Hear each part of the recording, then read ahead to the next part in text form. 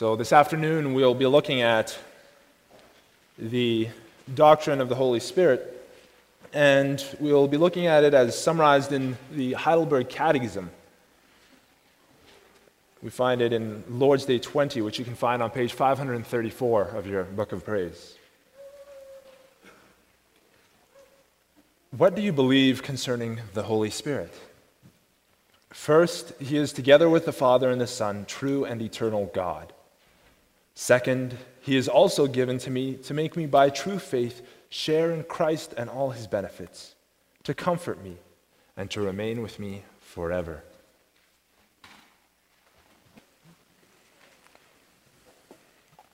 Beloved congregation of our Lord Jesus Christ,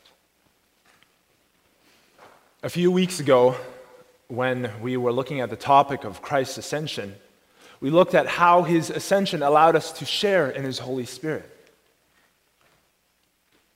Later, when we discussed his session, his sitting at the right hand of God, we saw the benefits that we receive from it. And one of the benefits is that by his Holy Spirit, he pours out heavenly gifts upon us, his members. Now, it's at this point that the question arises for many people. By his Holy Spirit that he pours out heavenly gifts. Okay, who is the Holy Spirit? For many people, the Holy Spirit is just an impersonal force. He is a power that is out there in the universe. On the Jehovah's Witness website, you will find this quote: "The Holy Spirit is God's power in action, his active force. God sends out his Spirit by projecting his energy to any place to accomplish his will." Because of this, they refer to the Holy Spirit as it. It is more of a power than anything else. Others see the Holy Spirit as an extension of Jesus Christ. He's confused with Christ's divine nature. After all, isn't he occasionally referred to as the Spirit of Christ? Beloved congregation, today we will examine the person and work of the Holy Spirit as we find in Scripture and summarized in the Heidelberg Catechism in Lord's Day 20. And we'll look at it under the following theme and points. First, we'll look at it under the overall theme, God the Holy Spirit. And we'll see, first of all, his equality in divinity, and second, his active presence. The first thing to ask when examining the person and work of the Holy Spirit is the question, who is the Spirit? We confess with the church that the Spirit is together with the Father and the Son, true and eternal God. Now, this is easy to confess when we've been raised on it. When many of us have been studying this, many of you children would probably be able to quote this word for word from the Heidelberg Catechism. But what about when we face people who ask questions about this? Are we able to give them an answer? Are we able to clearly explain to them what we mean here? Is the Holy Spirit truly God? While there's much support that can be given with regards to the divinity of the Holy Spirit, there are four texts in particular that I want to look at with you this afternoon. Genesis 1, Matthew 28, Acts 5, and 1 Corinthians 3. In Genesis 1,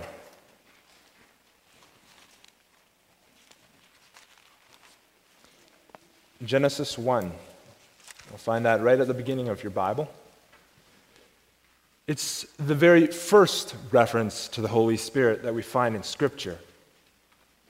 We hear about the awesome, creative force of God, vast in its extent and unparalleled in its grandeur.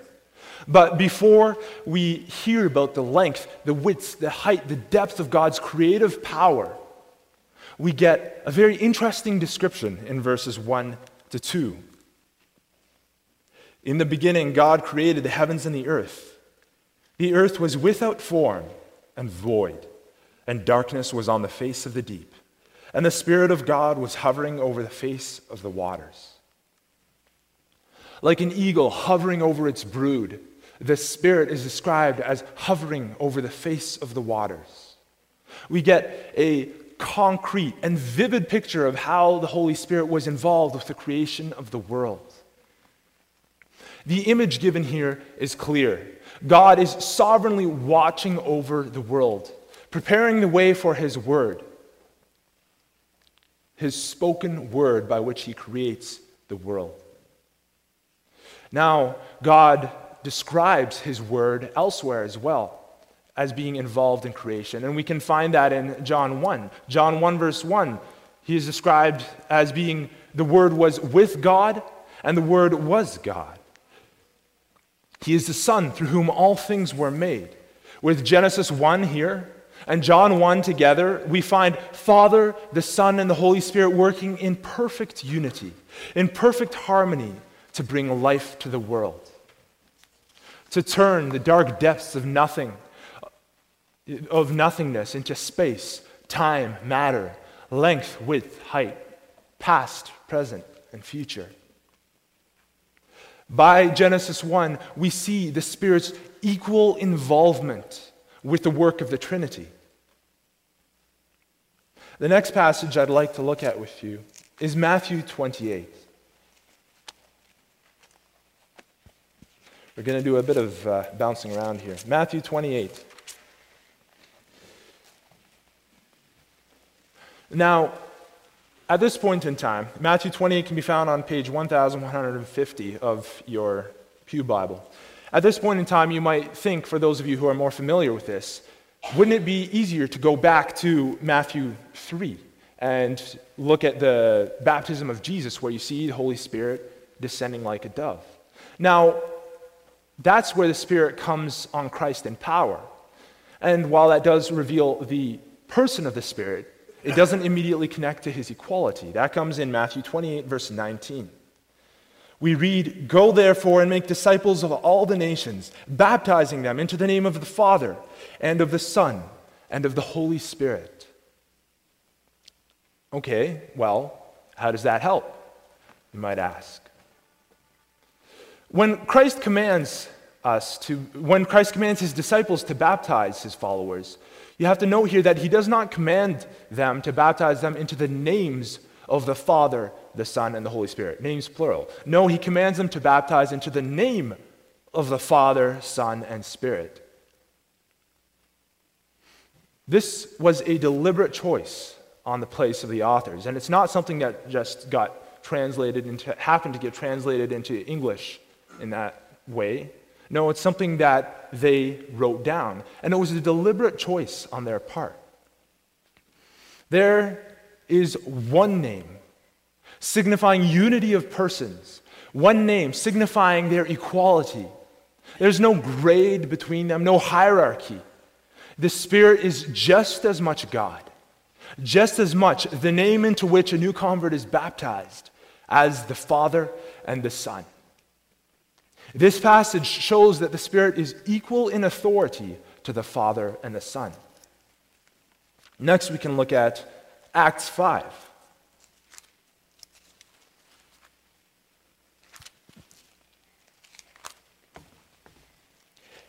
Acts 5.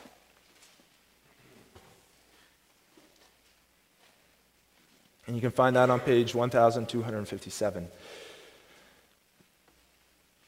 But a certain man, we read about Ananias and Sapphira in this narrative, and we come to recognize the individuality in the person of the Holy Spirit. We see here, but a certain man named Ananias, with Sapphira his wife, sold a possession, and he kept back part of the proceeds, his wife also being aware of it, and brought a certain part and laid it at the apostles' feet. But Peter said, "Ananias, why has Satan filled your heart to lie to the Holy Spirit and keep back part of the price of the land for yourself? While it remained, was it not your own? And after it was sold, was it not your own control?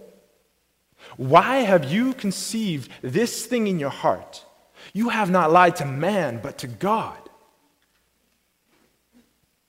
And Ananias, hearing these words, fell down and breathed his last. So great fear came upon all those who heard these things. Ananias was struck down and he died. Now, about 3 hours later, his wife walks in and tries the same thing. And Peter says, "How is it that the two of you together have agreed to test the Holy Spirit?" And then she also is struck down and she dies.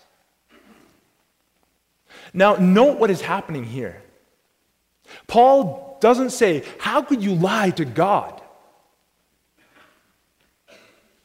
He didn't say, "You lied to Jesus Christ." No, he says, "Ananias, why has Satan filled your heart to lie to the Holy Spirit?" Again, when talking to Sapphira, he says, "How is it that you have agreed together to test the Spirit of the Lord?" In both cases, he makes it very clear that they have not lied to man, but they've lied to God. Think about this for a moment. If the Holy Spirit was just a power, if he was just an extension of the authority of the Son, how could Paul say this? It's like one of you parents disciplining your child for trying to stick a fork into the power outlet and saying, "What are you doing? You could make electricity angry. And when electricity gets angry, it can kill you." You may chuckle at this, but because you immediately recognize the absurdity of it, electricity is a power. It can be harnessed. It can be used, but it's not alive. You can't grieve electricity. You can't anger electricity. So, seeing the Holy Spirit being described in this way, it becomes immediately clear that the Holy Spirit is not simply a power.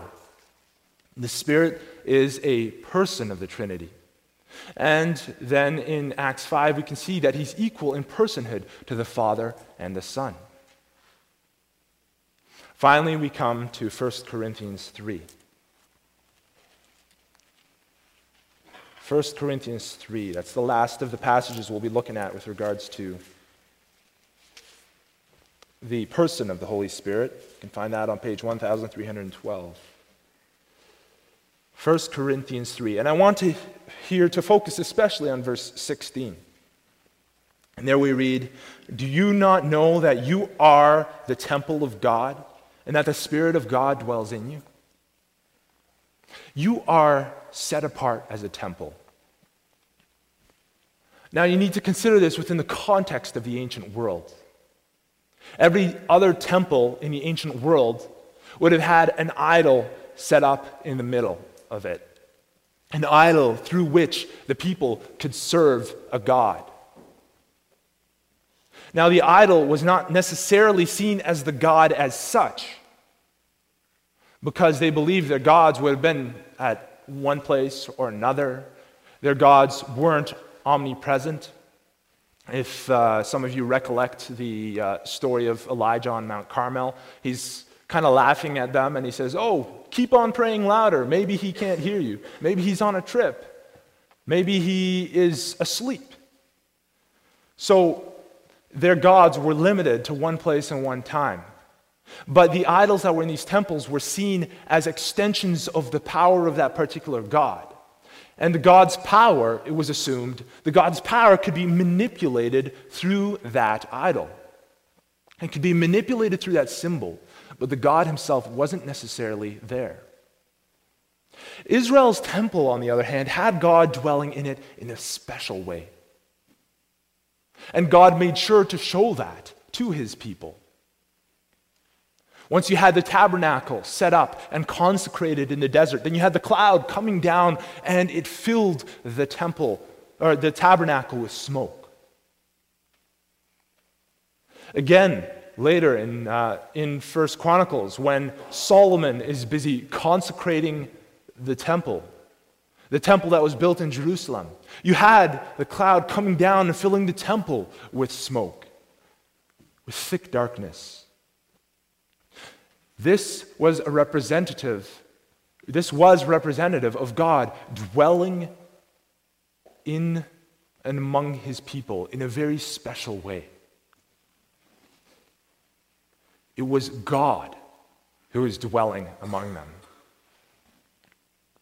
Now, there is no earthly temple anymore. There's no structure anymore, no building in which God is said to dwell. But God has promised that each of his people shall become a temple. We can read that here. Each of his people shall become a temple. And here we see that it is the Spirit who dwells in each and every believer. He dwells there as God to be worshiped in that temple. Yes, the Holy Spirit is God, and he's equally deserving of worship to the Father and the Son. So in each of these passages, Genesis 1, Matthew 28, Acts 5, and 1 Corinthians 3, we can see a different aspect of the Holy Spirit. He is co-creator. He's equally involved in the work of the Trinity. He is equal in authority in the Trinity. He is equal in personhood in the Trinity. And finally, he is equally deserving of worship. He is God. And it's this Spirit who dwells in our hearts. Brothers and sisters, it is God who dwells in our hearts. He is the one who stirs up our zeal and our passion. He is the one who brings life to our dead hearts, replacing our hearts of stone with a heart of flesh. He is the one who, as our canons of Dort say beautifully, he makes the will spiritually alive, heals it, corrects it pleasantly, and at the same time powerfully bends it. As a result, where formerly the rebellion and resistance of the flesh fully dominates, now a prompt and sincere obedience of the Spirit begins to prevail, in which the true spiritual renewal and freedom of our will consists. It's in him that our freedom of will consists. It is this God that we must praise as God. This God who is dwelling in our hearts, renewing us and growing and helping us to grow. We must give thanks to him as God. This is our second point.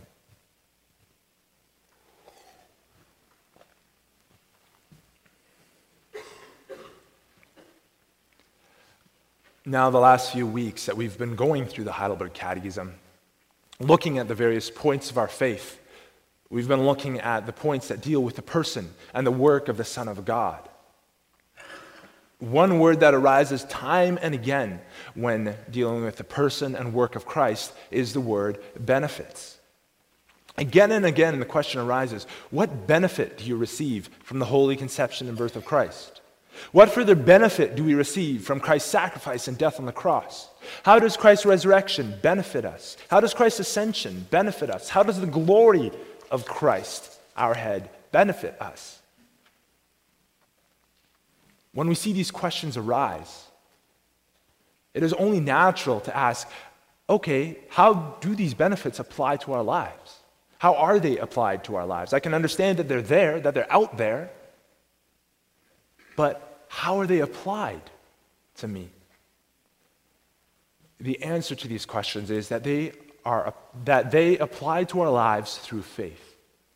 Faith is the conduit by which we receive God's blessings. It's like the pipe that water runs through to get to your house. Now, the water is what's of value. You don't receive nourishment from the pipe itself, but you receive water because of the pressure that is behind the water at its source. So the pressure coming through the pipes. Still, it is necessary to have the pipe in order to receive the water. It's necessary to have this faith in order to receive the benefits and the blessings that we have through Christ. And this faith is worked in our hearts through the Holy Spirit. This is most especially made clear in the words of 1 Corinthians. These things we also speak not in words which man's wisdom teaches, but which the Holy Spirit teaches, comparing spiritual things with spiritual. The natural man does not receive the things of the Spirit of God, for they are foolishness to him. nor can he know them because they are spiritually discerned. Now, prior to this passage, Paul was describing how the apostles themselves were able to bring the gospel message to the followers of Christ around the world. They had received wisdom from above. They had received wisdom from God. This wisdom was not something which came naturally to the people, he says, but he says it was a hidden wisdom which God ordained before the ages of glory. None of the rulers of this age knew what it was, he said, because if they did, they would not have crucified the Lord of glory. But this wisdom, this testimony of God, which was hidden from the world and revealed to the apostles, this wisdom came to them through the work of the Holy Spirit. If not for the work of the Holy Spirit, they themselves would not have believed because they would not have understood. But now that the Holy Spirit had come, they were finally able to wrap their mind around that gospel message. And they were able to share it with those around. And what was that gospel message? That's something which Paul writes is central to his ministry, central to what he shares with those around. That gospel message was to know nothing among the people that he was preaching to except Jesus Christ and him crucified. The beauty of the cross was what had captured his heart. That was the wisdom from God that came down. By the power of the Holy Spirit, he was able to see the majesty behind this cruel punishment. The power that was to be released into the world thanks to Christ's death. He was able to take hold of the benefits that had been granted to us by the suffering and death of Christ, as well as the benefits of the outcome of his resurrection and ascension. The benefits which were the extensions of his work on the cross. This single message of salvation is what gripped him, what spurred him to go out to the nations. Not with persuasive words of human wisdom, not dominating every discussion with philosophy and logic, twisting arguments and slick words, but with the simple truth of salvation freely offered to sinners.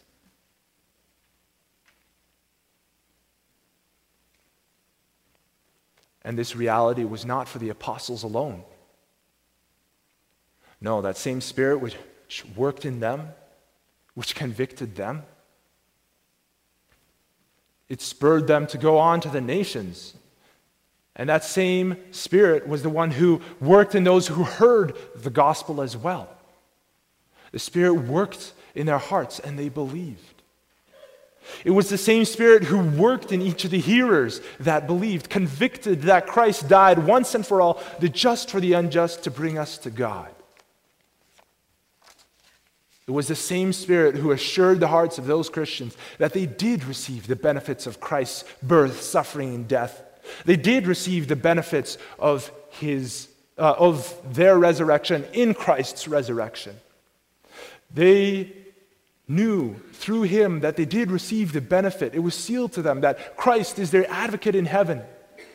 And that pledge that he would take them into heaven, and that by his power and Spirit, he continued in this world to watch over his church. It was not natural wisdom which spurred them on to belief in this. It wasn't natural wisdom that spurred them to faith.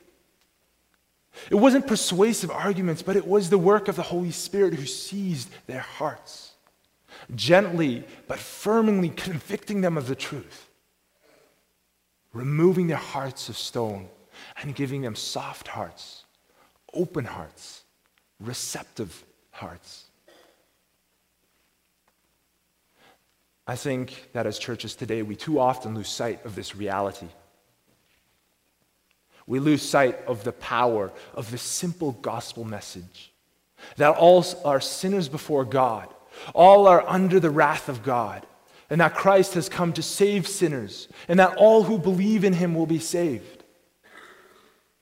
Or if we haven't lost sight of the power of that message, then we have lost sight of the power of the Spirit in applying that message to the hearts of those who listen.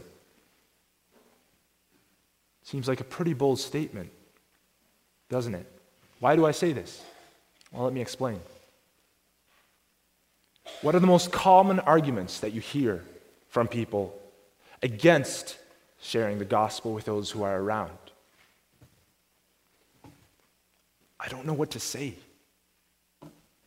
Or else, I'm afraid of saying the wrong thing. What if I scare them off? I don't want to damage my relationship with them and scare them off from the church forever. Brothers and sisters, let me ask you 2 questions in response to this. 2 questions. First, are you firmly convicted of this gospel message? Are you yourself firmly convicted of this gospel message? Do you believe in the power of God to save sinners? Do you believe that God has radically transformed you? That the final destination of your soul has radically changed? Are you a Christian? Are you firmly convicted of the gospel message? Second question, do you believe in the power of God? Do you believe in the transforming work of the Holy Spirit? Or do you think that it's by your own persuasive words that your friends will be convicted? Do you think that somehow eternal salvation hangs off of you and your ability to share the gospel with them? Do you believe in the power of God? Because only one thing stands between them and the transforming work of the Holy Spirit, and that's whether or not they hear the gospel message, not how they hear the gospel message. Paul himself emphasizes this in 2 places. First, he talks about the spread of the gospel in general in Romans 10, verse 14. Prior to that, he talked about how there's no distinction between Jew or Greek, but that all who call on the Lord will be saved. His main issue is what we read in this verse. How then shall they call on him in whom they have not believed? And how shall they believe in him of whom they have not heard?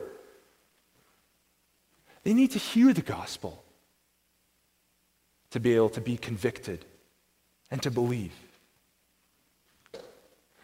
Now, this is not because there's some shortcoming on God's part.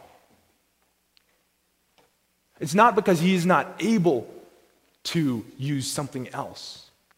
But it's because God has chosen to use means. He has chosen to use the gospel message, however it may come. He has, in his good pleasure, chosen to use weak, fragile vessels to convict the world of sin. To use the Holy Spirit working through the words of the gospel, which are spoken, which are read, which are absorbed in some other way, to convict the world of sin and to spread the glorious message of the gospel. And he does that in part through people like you and me. That's an enormous privilege. Now, there's one more thing that I want to look at. The second passage deals with those who don't bring the gospel in the right way, because that's another fear that's often brought up. In Philippians 1, we read, "Some indeed preach Christ, even from envy and strife, and some also from goodwill. The former preach Christ from selfish ambition, not sincerely, supposing to add affliction to my chains, but the latter out of love, knowing that I am appointed for the defense of the gospel. But what does it matter? Only that in every way, whether in pretense or in truth, Christ is preached. And in this I rejoice, yes, and will rejoice."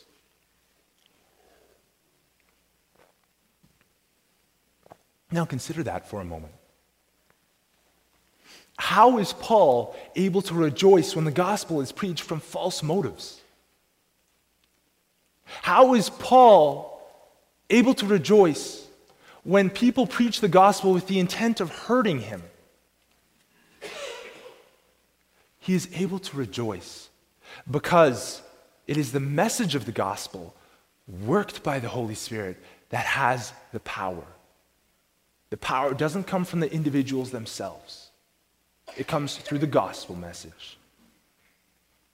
If the Holy Spirit is able to work in the hearts of those who receive the gospel from people with false motives, doesn't that give us courage as well? That he will be able to work through you if you share the gospel with a friend or neighbor out of a genuine concern and care for their souls? For those of you who can't get past the first point, struggling to believe in the gospel message, don't despair. If you've not yet been convicted of the glorious message of grace, there is hope. What if you struggle with the gospel? What if you haven't been convicted by sin and driven to seek your salvation in Christ and in Christ alone? I can tell you that you aren't alone. Whether you are new to the faith and this is your first time in the pew, or whether you have been calling yourself a Christian for many years, there are others around the world like you. But there is still hope through the gospel. Jesus says to you, if a son asks for bread from any father among you, will he give him a stone? Or if he asks for a fish, will he give him a serpent instead of a fish? Or if he asks for an egg, will he offer him a scorpion? If you then, being evil, know how to give good gifts to your children, how much more will your heavenly Father give the Holy Spirit to those who ask him? The Holy Spirit is God. He has the power to change you. Pray that the Father would send his Spirit to work in your heart. You can be assured by the very fact that you come before the Lord in prayer in this way, that it's a sign that the Spirit is already beginning to work in your heart, that he's already beginning to transform your life and give you a desire to truly seek him, submit to him, and embrace the benefits of Christ. And you can be sure that if you ask with sincerity of heart, he will answer. Just as any father would give good gifts to his children. And for those of you who struggle with the second part, who struggle with sharing the gospel, take heart. It doesn't rely on you. If you share the gospel and might feel like a failure, you can rest in this confidence. It's the Holy Spirit who does the work and not you. You're not relying on your own wisdom, your own power. You're relying on the Holy Spirit. And he is God. He has the power to do as he wills. And it is he who chooses if and when he will work in the hearts of those who hear. So take courage. Rest and trust in the power of God, in the power of the Holy Spirit. Take comfort in his omnipotence, his all-powerfulness. And give him the glory due his name. You can find comfort in the person and work of the Holy Spirit. You can find comfort in the fact that he is God, that he is in control of it all, and that he lives and dwells in you. Amen.